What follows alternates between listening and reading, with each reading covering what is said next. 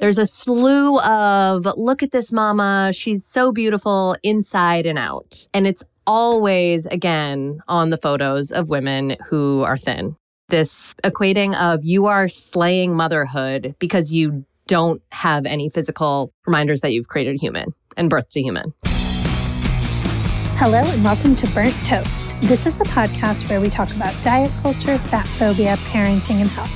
I'm Virginia Soul-Smith. I'm the author of The Eating Instinct and the forthcoming Fat Kid Phobia, and I write the newsletter Burnt Toast. Today's conversation is with Sarah Peterson, who is a writer based in New Hampshire. Her essays about feminism, domesticity, and motherhood have appeared in the New York Times, Harper's Bazaar, Washington Post, InStyle, Glamour, and so many other places. And her first book, Momfluencer, which examines the performance of motherhood through the multi-layered phenomenon of mommy influencer culture and what this reveals about the texture of modern motherhood and what we might learn from it, is coming next year from Beacon Press. So Sarah and I are having a conversation about the Venn diagram overlap between momfluencing and diet culture, particularly in the space of birth announcements and postpartum bodies. I want to give a quick disclaimer that Sarah and I are both white, straight, cisgender women who had our children biologically. We both have varying degrees of thin privilege. This conversation is very focused on the experience of motherhood as this white, straight, cisgender phenomenon. That is the reality of momfluencing, right? It's not an inclusive world. Most of the momfluencers fit into those boxes. And so that's who we're talking about today. I'm really aware, and Sarah is too, that in having this conversation, we are focusing on skinny white ladies and not on other voices. And that is the whole problem in a nutshell. But I just wanted to say right up top that if a conversation about pregnancy and childbirth and body changes does not sound like the right conversation for you right now, feel free to skip this one.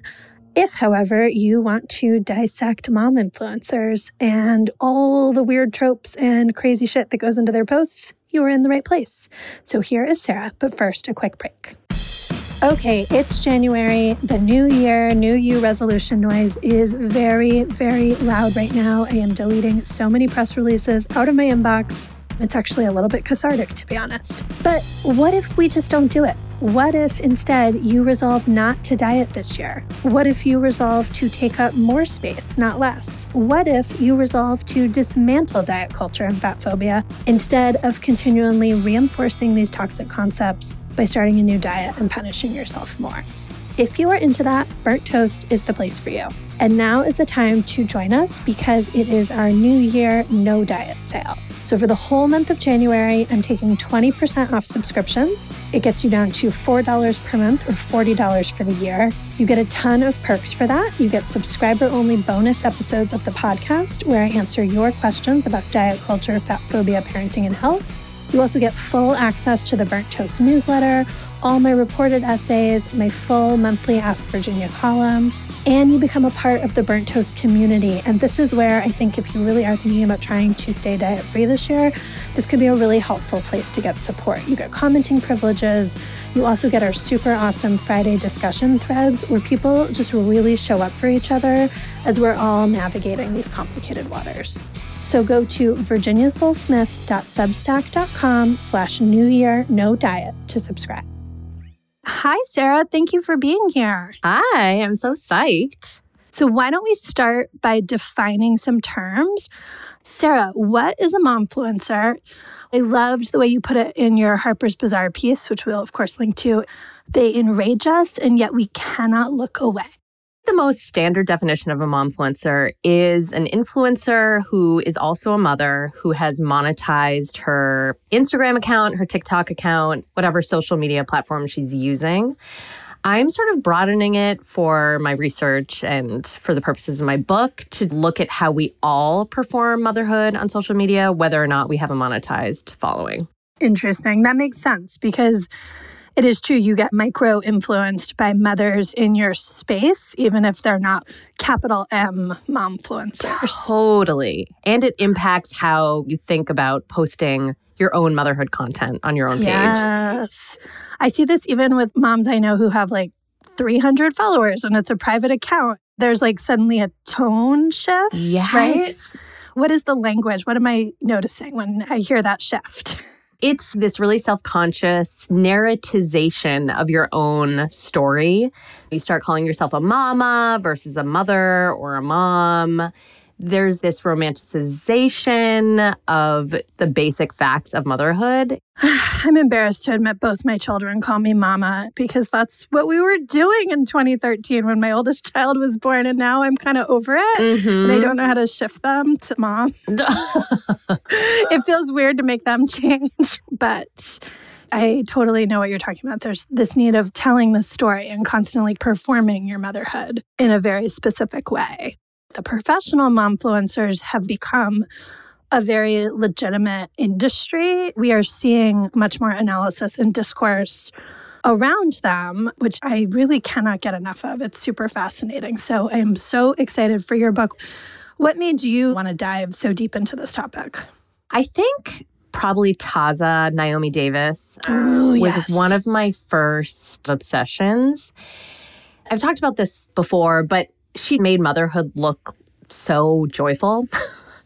And that was confounding for me because I'm someone, you have to do the stupid disclaimer, like, obviously I love my kids. I'm super grateful for my kids and all of that. But 9 times out of 10, I don't love the work of motherhood. It's tedious. It's monotonous. It's boring a lot of the time, like playing a store or whatever.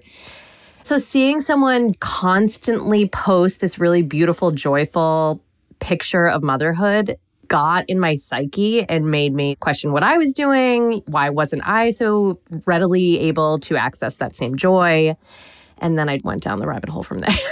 I can relate to that so much. I also often do not love the work of being a mom or the extent to which my personal identity is suddenly bound up in that. Yeah. For both of us as writers, you experience that shift of like, you were a journalist before and now you're a mom writer and what happened? Like, there's also the aesthetics of momfluencing. I'm kind of cracking up because I'm recording in my 4-year-old's bedroom right now. Long story. My office is under construction.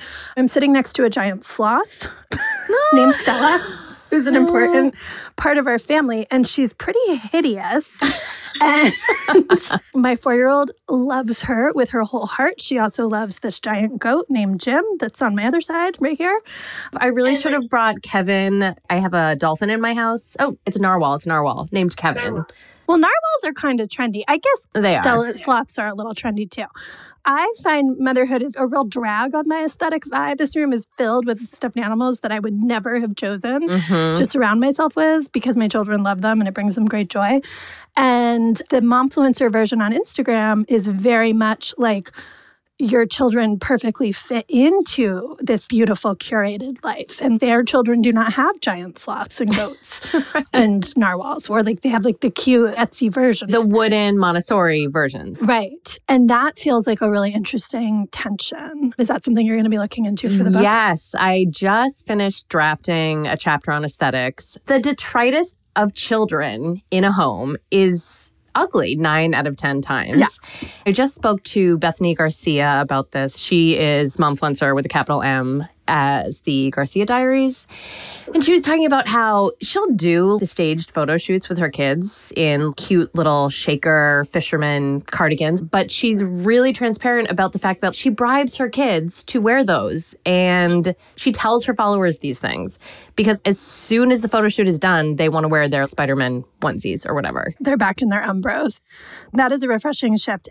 That seems to be that constant tension momfluencers are walking of how much to lean into the aesthetic and how much to be authentic about what's going on behind the scenes because their followers crave both the aspiration and get mad if you're too aspirational and we want to see the real life mess. There's definitely both those things happening. Yeah, totally. And we should mention for folks who are as fascinated by momfluencers as we are, if you want more on these topics, we both recommend Catherine Jeser Morton's newsletter called Mothers Under the Influence. And Joe Piazza's Under the Influence podcast is also a fascinating listen. Joe's podcast is really, really good at looking at the industry of momfluencing and how it is a multi-million-dollar industry. And she really does an excellent job of doing a deep dive of the business and the economy of momfluencing. Catherine's newsletter. She has an academic background, so it's a wonderful deep dive into how socioeconomics impact how we see momfluencers, how race and class, how the prosperity gospel impacts how we see motherhood, like owning it or constantly killing it or you go, mom. The doing life of it all. Meg Conley wrote about attempting the influencer thing because of that prosperity gospel pressure. Yep. God, it's so fascinating. Okay, so that's your larger landscape about momfluencers. Today, Sarah and I are going to talk about momfluencers' bodies and how the momfluencing sphere intersects with diet culture.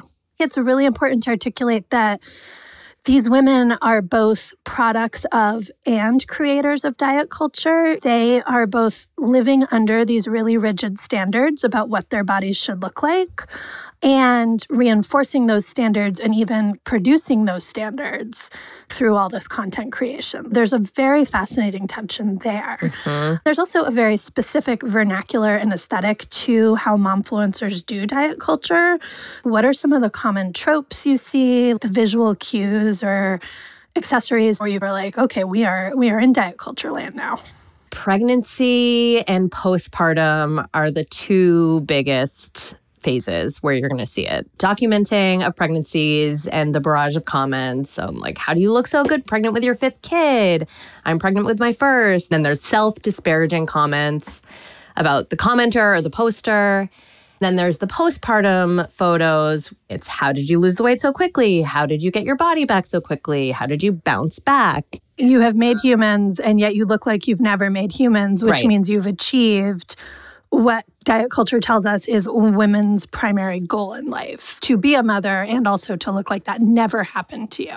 It's very interesting because there's often a lot of body positive talk woven in with bouncing back. Then it can get really murky because there's a lot of, I'm doing this for me, like this is hashtag self-care that I'm losing the weight, and not acknowledging that you're reinforcing fat phobia in the process of that. There's also the reality of there are very few major name fat momfluencers. There's often this rhetoric of like, oh, you're so brave because you're showing us stretch marks. There's this bravery narrative around it. But the only people who get to be brave are thin white women. Another one of the tropes is the conflating of moral goodness with how one's body is presenting. There's a slew of, look at this mama, she's so beautiful inside and out. And it's always, again, on the photos of women who are thin. This equating of you are slaying motherhood because you don't have any physical reminders that you've created a human and birthed a human, which adds to the erasure of the labor of motherhood. It erases the need for things like postpartum leave and universal preschool, things that actually help mothers in systemic, meaningful ways versus the hashtag no excuses. That's a big one. Just because I have kids doesn't mean I shouldn't completely devote myself to diet culture. You're right. If you manage to look like you never had a kid at 6 weeks postpartum, then why do you need maternity leave? Because you got your body back. You're done. That's infuriating. So you have some case studies for us. We are going to analyze, and I will link to everybody in the transcript. All right. So the first one we're going to look at is Hannah Neeleman. She's Ballerina Farm. She's pretty huge. She's a rancher in Utah. She's Mormon. She's married to one of the heirs to JetBlue, but that's not a big part of her platform because that would go against the like homesteading rancher woman vibe. So she is pregnant with her 7th child. The comments are just all really, this is again another trope, praising her superwoman powers. There's comments saying like, how does she look like this, pregnant with her 7th kid? Then there's another comment that says, I think she's just got amazing abs and was able to hide it this long. So there's this really pointed dissection of mothers' bodies in all of these case studies where commenters are communicating with each other about, oh, did you notice? I thought I saw a little pooch last week. This really overt objectification of mothers' bodies. The commenters are like being detectives and overly scrutinizing. There's a sense of ownership over this woman's body. It's our job to suss out whether she's reproducing. We have to be that zeroed in on her body. That's a very uncomfortable dynamic. Yeah. And then particularly with her, she posts a lot of cleaning videos where she'll clean up the mess of 6 children and make it look like a lark with lots of thumbs up. A huge part of her story is that she does it all with a smile. There's a comment under this pregnancy announcement post that says, "This is what true feminism looks like, doing it all so cool." Okay, wait. I want to give listeners more context and describe the birth announcement that I am looking at. She is in a very rustic barn type space. She is wearing what looks like a long, lacy white wedding dress. So we're really leaning into the purity thing. It has long sleeves. It's all lace. It does have a very high slit up the leg, like crotch high slit. But it's otherwise like she's a column of lace. And she's just strolling back and forth across this wooden floor in this dress and heels, and then turning slyly to the side so you can see her very tiny baby bump that if she was not putting her hands directly on, I would never have even registered as a bump. She's a very thin person. Okay, so this is feminism. So Sarah, help me. How is this feminism? Feminism is being a mother, assuming motherhood as a gender essentialist, natural role that a mother should do easily and well, and with a smile on her face. She's adhering to all the patriarchal standards that there are. She's conventionally attractive. She's retaining her heterosexual desirability in spite of and despite motherhood. She's in the home and she's happy about it all. She's not complaining. She doesn't need anything more than she already has. She's loving it. She's just walking back and forth in this white gown with a huge smile. Oh, and she's going to the Miss America pageant. I think she said something like, followers have been asking if I'm taking any of the kids to the Mrs. America pageant, and I just tell them just one, and the one is the fetus. Baby number 7. And this has over 102,000 likes. So just so if people haven't heard of her, I don't think we're just like plucking her from obscurity. Right.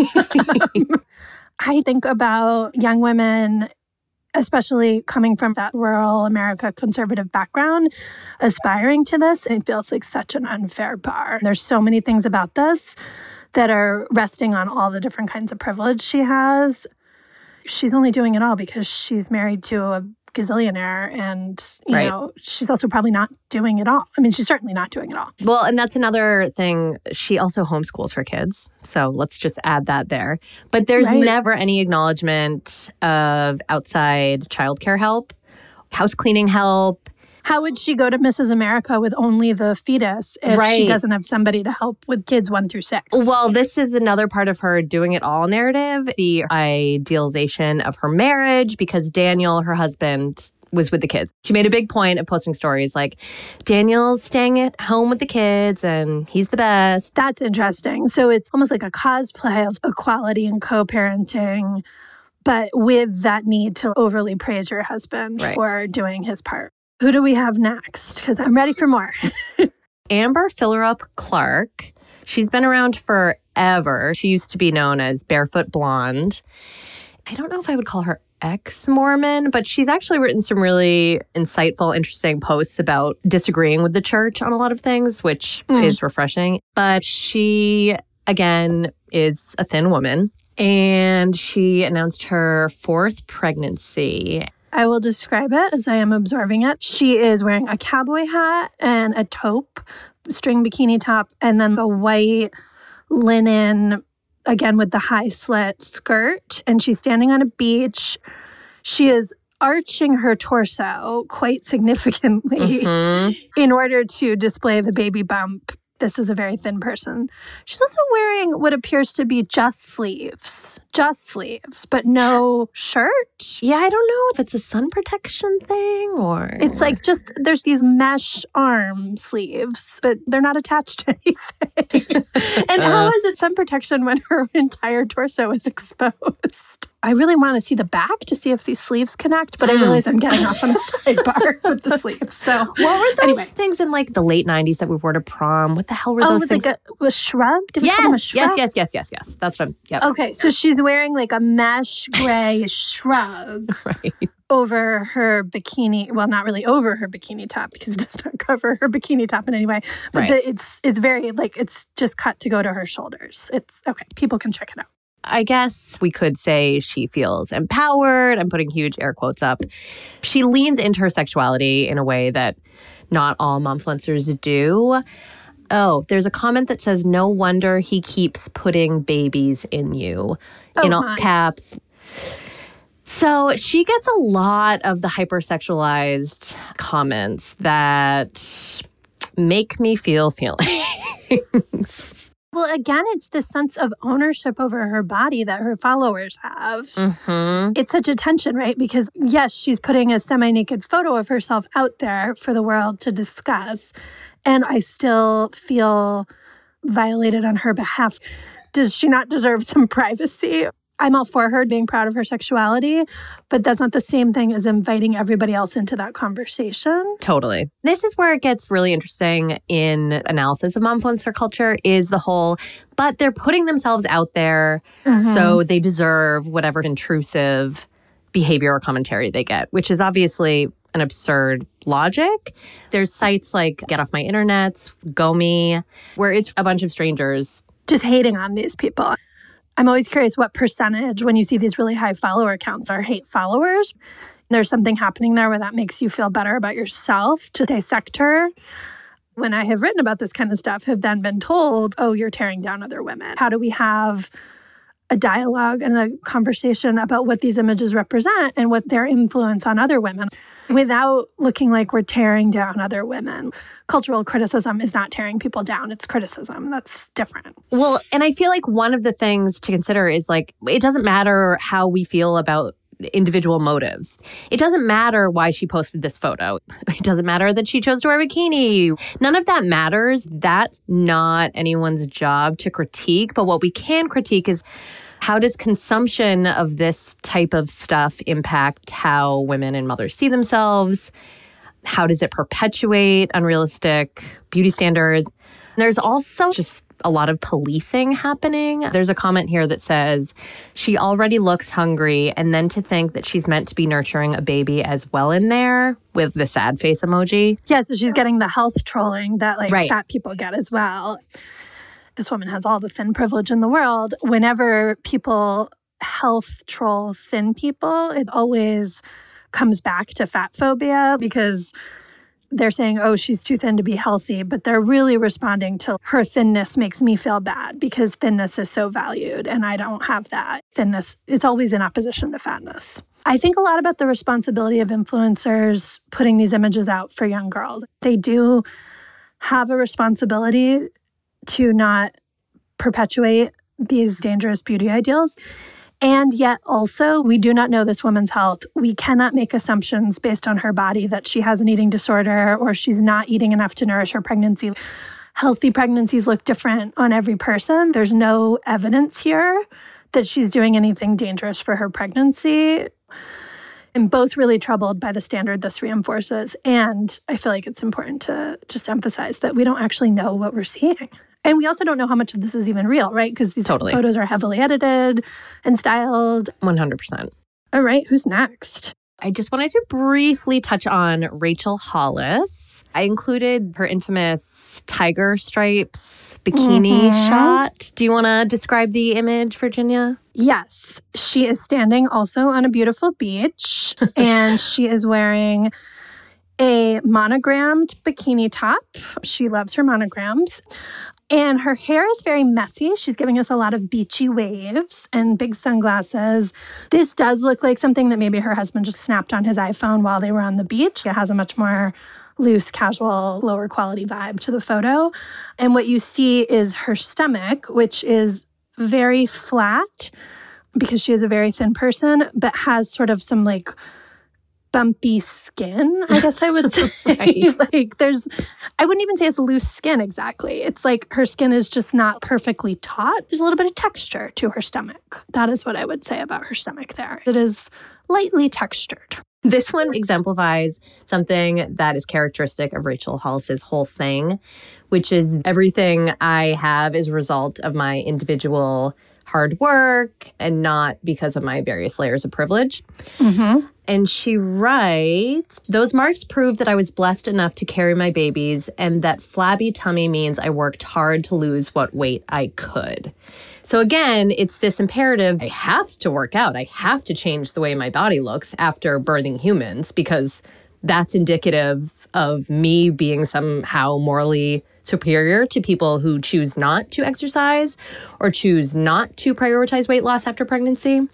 She goes on to uphold her sexual desirability as something that she is actively prioritizing when she says, I wear a bikini because the only man whose opinion matters knows what I went through to look this way. That same man says he's never seen anything sexier than my body, marks and all.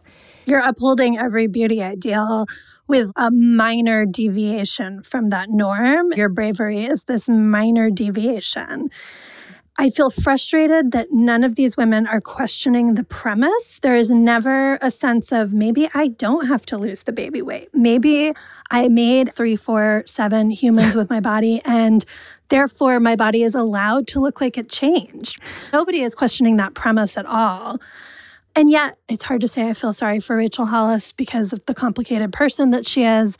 But I do feel frustrated that a photo like this elicits everyone to take out their magnifying glasses and stare at that skin on her stomach instead of just saying, here is a thin, beautiful woman with lots of privilege standing on a beach. Mm-hmm. We are also trained to dissect them in this way that we are reinforcing the narrative and the standards just as much as they are. Katie Crenshaw, she's a great follow, writes a lot about body image stuff as it pertains to motherhood. She talks about the bullshit of calling images like these brave. She says, let's stop qualifying perceived flaws. Imperfections aren't more beautiful or acceptable because someone produced a child. There's no moral hierarchy. That's so important to underscore in this whole conversation. This assumption that if our bodies change because we had children, we're somehow given more grace than people who haven't birthed children when their bodies change. Thank you for articulating that. That is so important. Yes, lots of people's stomachs look like Rachel Hollis's stomach or significantly fatter, are actually just fat stomachs. And they haven't had kids, and they don't owe us an explanation or a justification for that either. You don't have to earn the right to have a flawed body. It goes back to the tiger stripes, like Rachel Hollis saying that somehow her body looks the way it does because she's gone through some sort of whatever, the warrior goddess mentality of motherhood. Which is also another way of fetishizing motherhood instead of seeing motherhood. If you're equating the experience of giving birth to running a triathlon, now you're stronger than ever and it's made you a better person, then we don't have to do anything for moms. Because they're walking through this fire so willingly and bravely. If they can withstand it, then they don't need paid leave or childcare. So it's both harming moms and harming all the people who are not moms by saying this is your justification for this body. Which goes back to Ballerina Farms and she does it all with 6 kids and 1 on the way. That's not good. We shouldn't be worshiping the cult of burnout, basically. And smiling through it all. There has to be one day in the life of these 7 children when she does not feel like fucking smiling. And, you know, if she can't do that without losing her brand and without letting people down, that's a problem. That's a big problem in how we have come to define motherhood. I will just quickly shout out, of course, Maintenance Phase did an excellent 2-part episode on Rachel Hollis. So if you want way more Rachel Hollis analysis, Aubrey and Michael have you covered there. They talked a lot about the monogram thing. And apparently it's part of her pretending she's Southern, but she's actually from California. Speaking of pretenders, do you want to go into Hilaria? Okay. She is another extremely thin woman. She's in a profile, so you can really see the definition of her ab muscles, which I feel like is important to the story. She's wearing a black lacy bra and underwear. She is holding a cute little baby in a red onesie. They are near a bathtub, although they are both wearing clothes. Her hair is also in a nice half-up style, so I feel like this is not post-bath. She is sniffing her baby in her underwear, is what this is a photo of. Oh, she does say post-bath in the caption, but there's no way. So again, a lot of the same patterns that we've seen in our other case studies. Oh my goodness, you look absolutely incredible. After baby number 2, my body decided to give into gravity. And then there's the and on the forehead emoji. The demonization of a body doing what a body just does. Give in to gravity. We're not in a war with gravity. The other comment you pulled, damn girl, I wish I'd looked like that. If I had, I too would have had more children, but I didn't, so I stopped at 2. Yeah, that one really stuck out for me. We're in a place where we're considering how many children to have, how many human beings to add to our family based on how our body responds to pregnancy. I think she's articulating something really real. I think she's saying the silent part. The postpartum experience can be so brutal and put you through the ringer in so many ways. For me personally, it was more about like, I want my body back. I don't want my body to belong to this other creature anymore. I don't want to do that again. But I can understand what they're saying, even though it makes me also die inside. What I hate about that is the emphasis on the visuals of the body. I had a heinous time, especially postpartum with my first kid. It had nothing to do with how my body felt or looked, but it had everything to do with postpartum depression and the huge mental and emotional shifts that I went through. We're putting so much emphasis on the appearance of the body versus what the person in the body is experiencing. It's all about if this person had managed to look a certain way, even if 2 was the right number to stop at, or the postpartum experience was brutal due to mental health, it would be like, oh, I can have more because my body bounces back. This perceived notion of success runs rampant in all things motherhood. I successfully breastfed. I successfully potty trained. We're also seeing the policing again. Yes. Someone wrote, put some freaking clothes on. Yeah. So there's that sense of ownership over her body.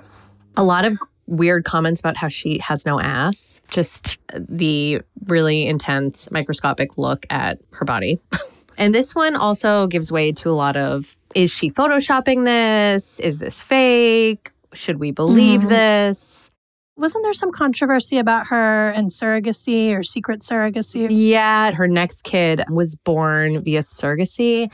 There was some discourse about, oh, she just didn't want to be pregnant and put her body through that again. So she had someone else do it. The assumption that we all should be and can be judging mothers and their behaviors. We're assuming it's a choice. I mean, it may have been a choice for her. I have no idea. But obviously, using a surrogate is often not a choice. We're also then feeding into this hierarchy of the best mothers are the ones who can have them biologically and look like it never happened. Second to that would be I apologize, I may be using the wrong terms. Gestated them yourself. Even if you look like that happened, you can be a brave, thin mom who gestated your own children. Moving down the hierarchy is people who need IVF or need assistance or go the adoption route. We're playing into this weird hierarchy of who's the, quote, real or true mom. We're also belittling the experience that every mom has with your body. Only if you went through some hideous natural birth experience is your story worth telling. Is that a true motherhood war story? Other ways that motherhood intersects with our bodies isn't worth talking about, isn't worth holding space for that story.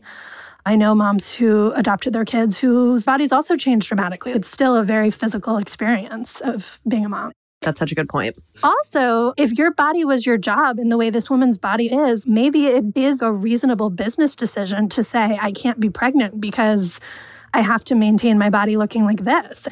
I will shout out Bethany Garcia, who I mentioned earlier. She's on Instagram as The Garcia Diaries. And then Katie Crenshaw, who I quoted earlier. There's totally lots of burgeoning conversations having in the Momfluencer space about how we need to be focusing less obviously on mothers' bodies and more on the experience of motherhood, which is work and which is often rendered invisible. I'm so here for that shift in conversation.